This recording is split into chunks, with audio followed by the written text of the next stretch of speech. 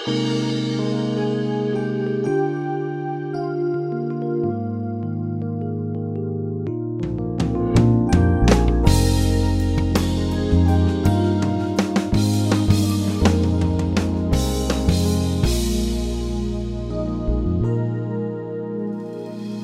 name's Jon Redmond from First Baptist Church in Pasadena, Texas, and I want to thank you for joining us today on Peace by Believing.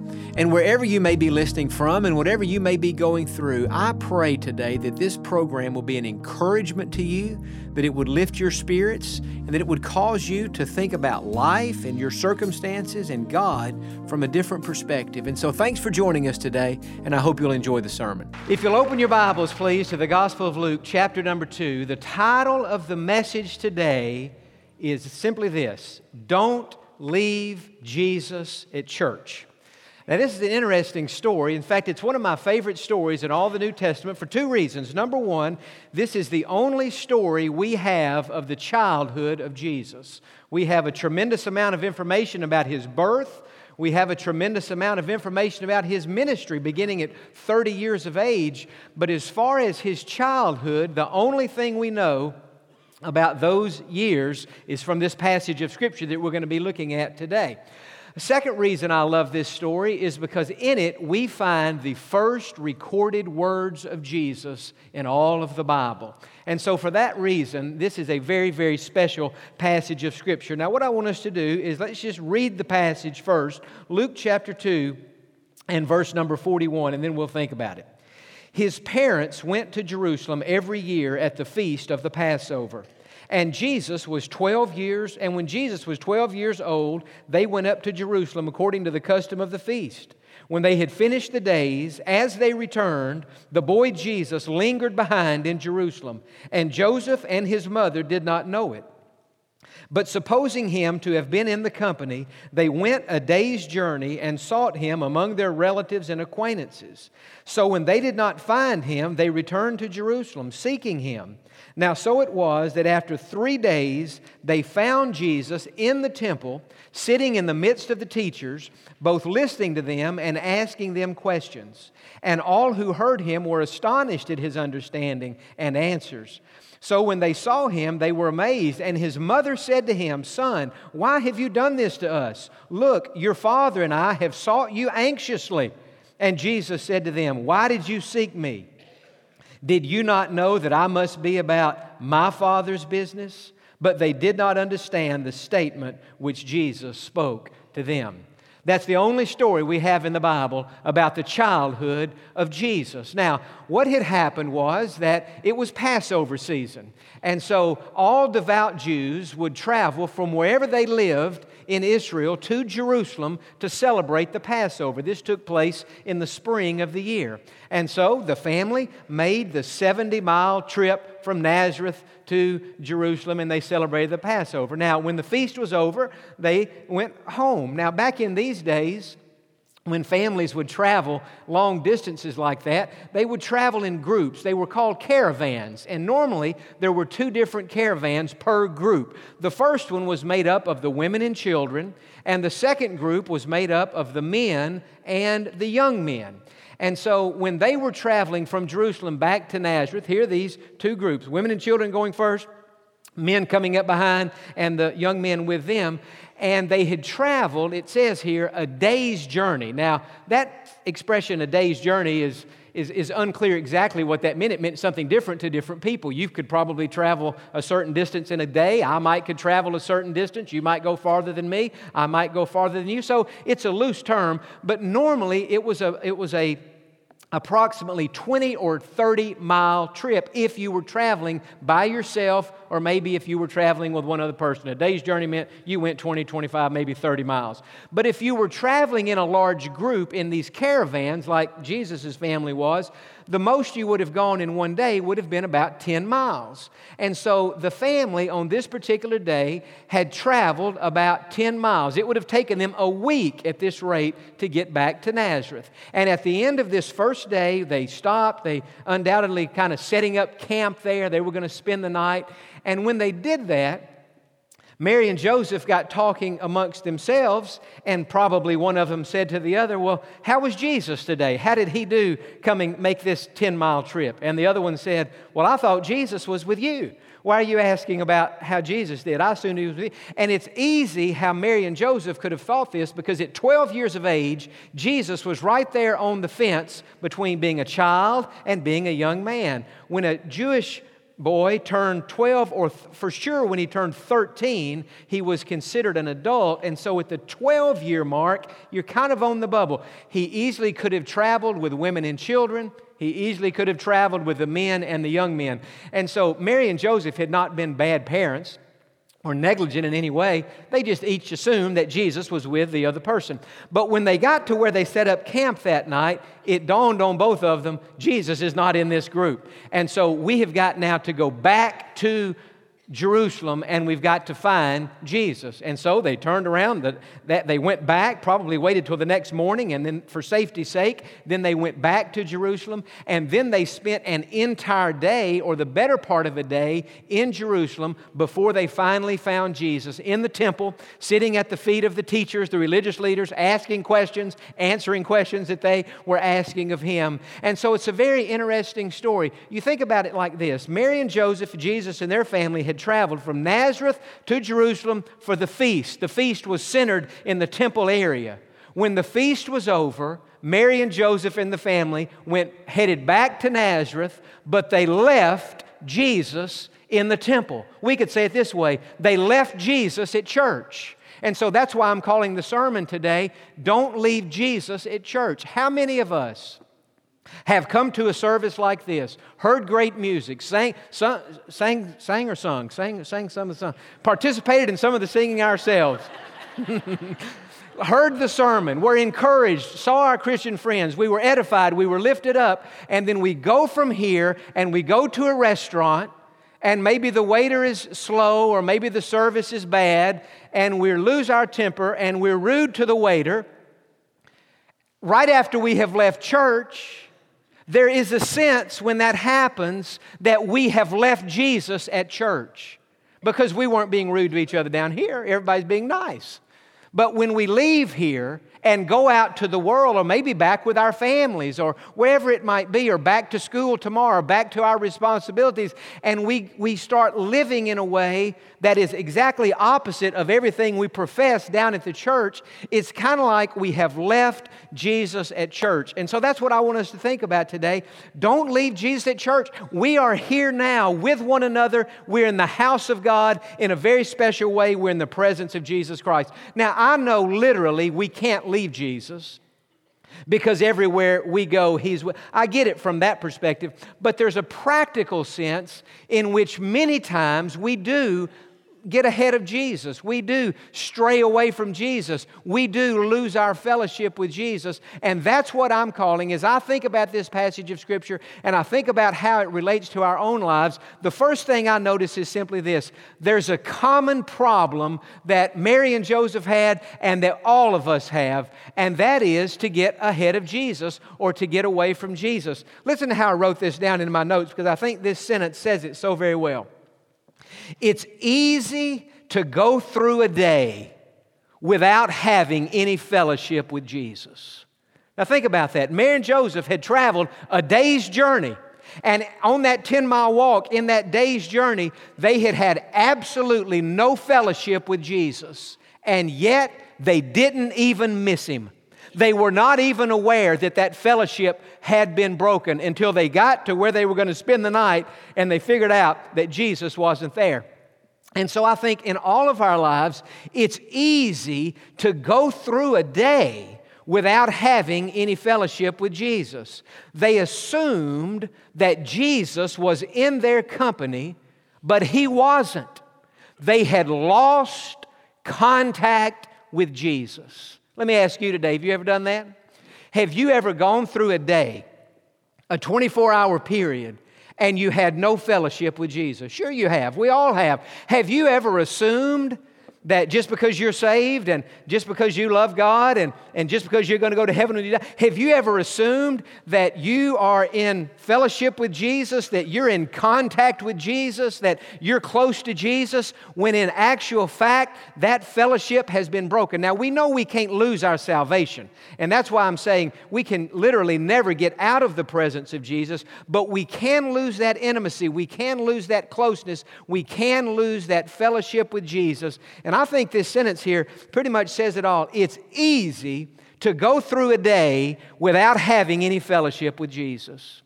And it's easy if we do that a second day or a third day or a week or 2 weeks or a month or 6 months or a year or longer than that.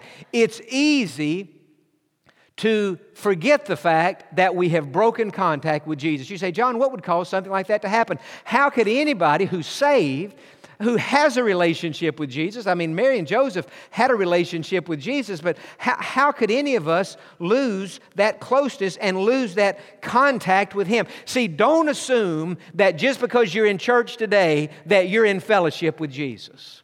Now, I hope you are, and I hope I am. But I can't assume that just because I'm in church, I can't even assume that just because I'm up here preaching a sermon that I'm in fellowship with Jesus. Standing up here preaching a sermon means one thing. It means I'm standing up here preaching a sermon. But it doesn't guarantee that I'm in fellowship with Jesus. You say, well, how could we lose that fellowship? Well, our minds are on other things. How many times in a setting like this, preacher up here preaching best he can, trying to teach the Bible, how many times have you caught yourself with a wandering mind? What are we going to do after the service? Where are we having lunch today? What are we going to do this afternoon? What about this week? Your mind is all, what about the family situation? Well, it's natural. It happens to all of us.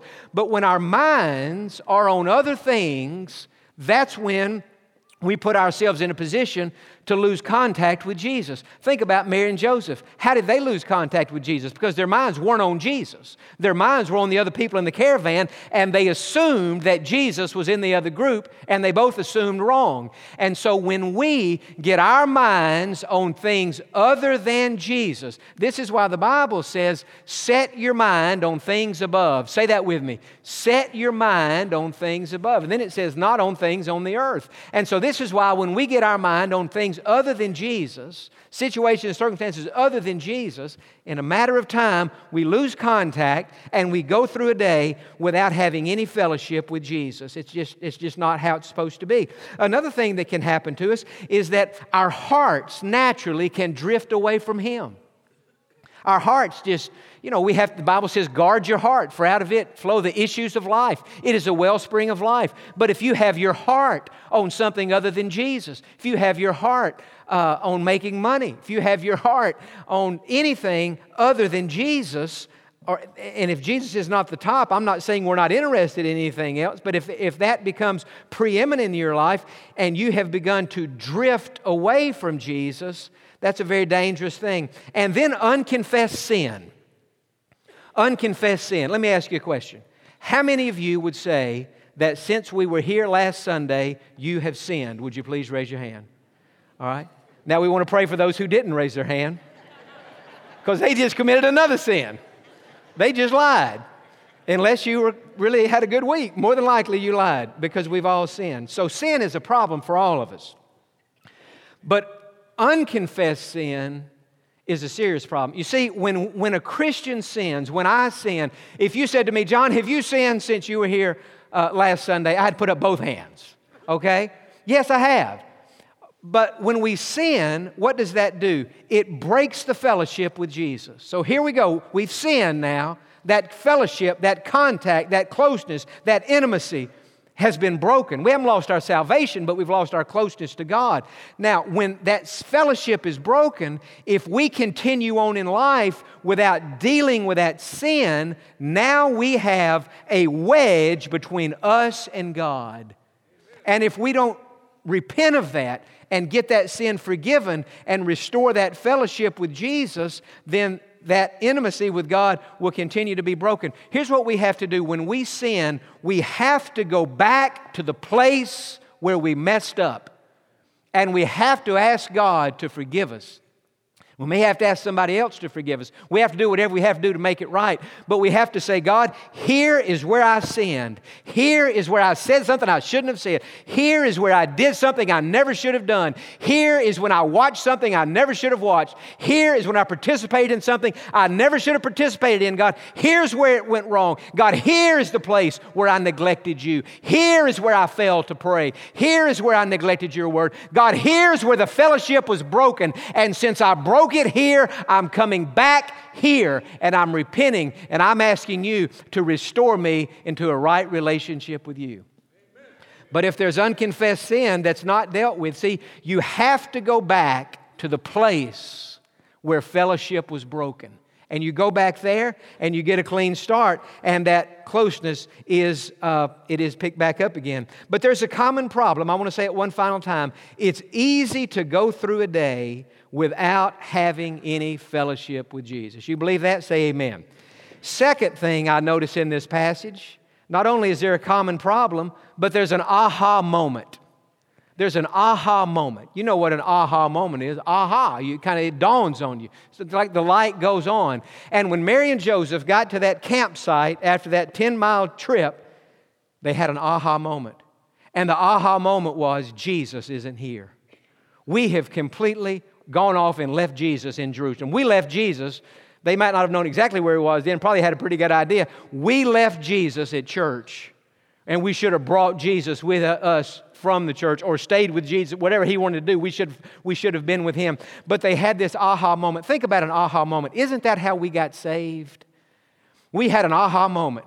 Something is missing. Someone is missing. These sins in my life are going to send me to hell. I've got to be forgiven of this. There is a emptiness in my heart. There's a lack of peace in my heart. Listen, friend, when God made you, He made you with a hole in your heart that only He Himself could fill. He made me the same way.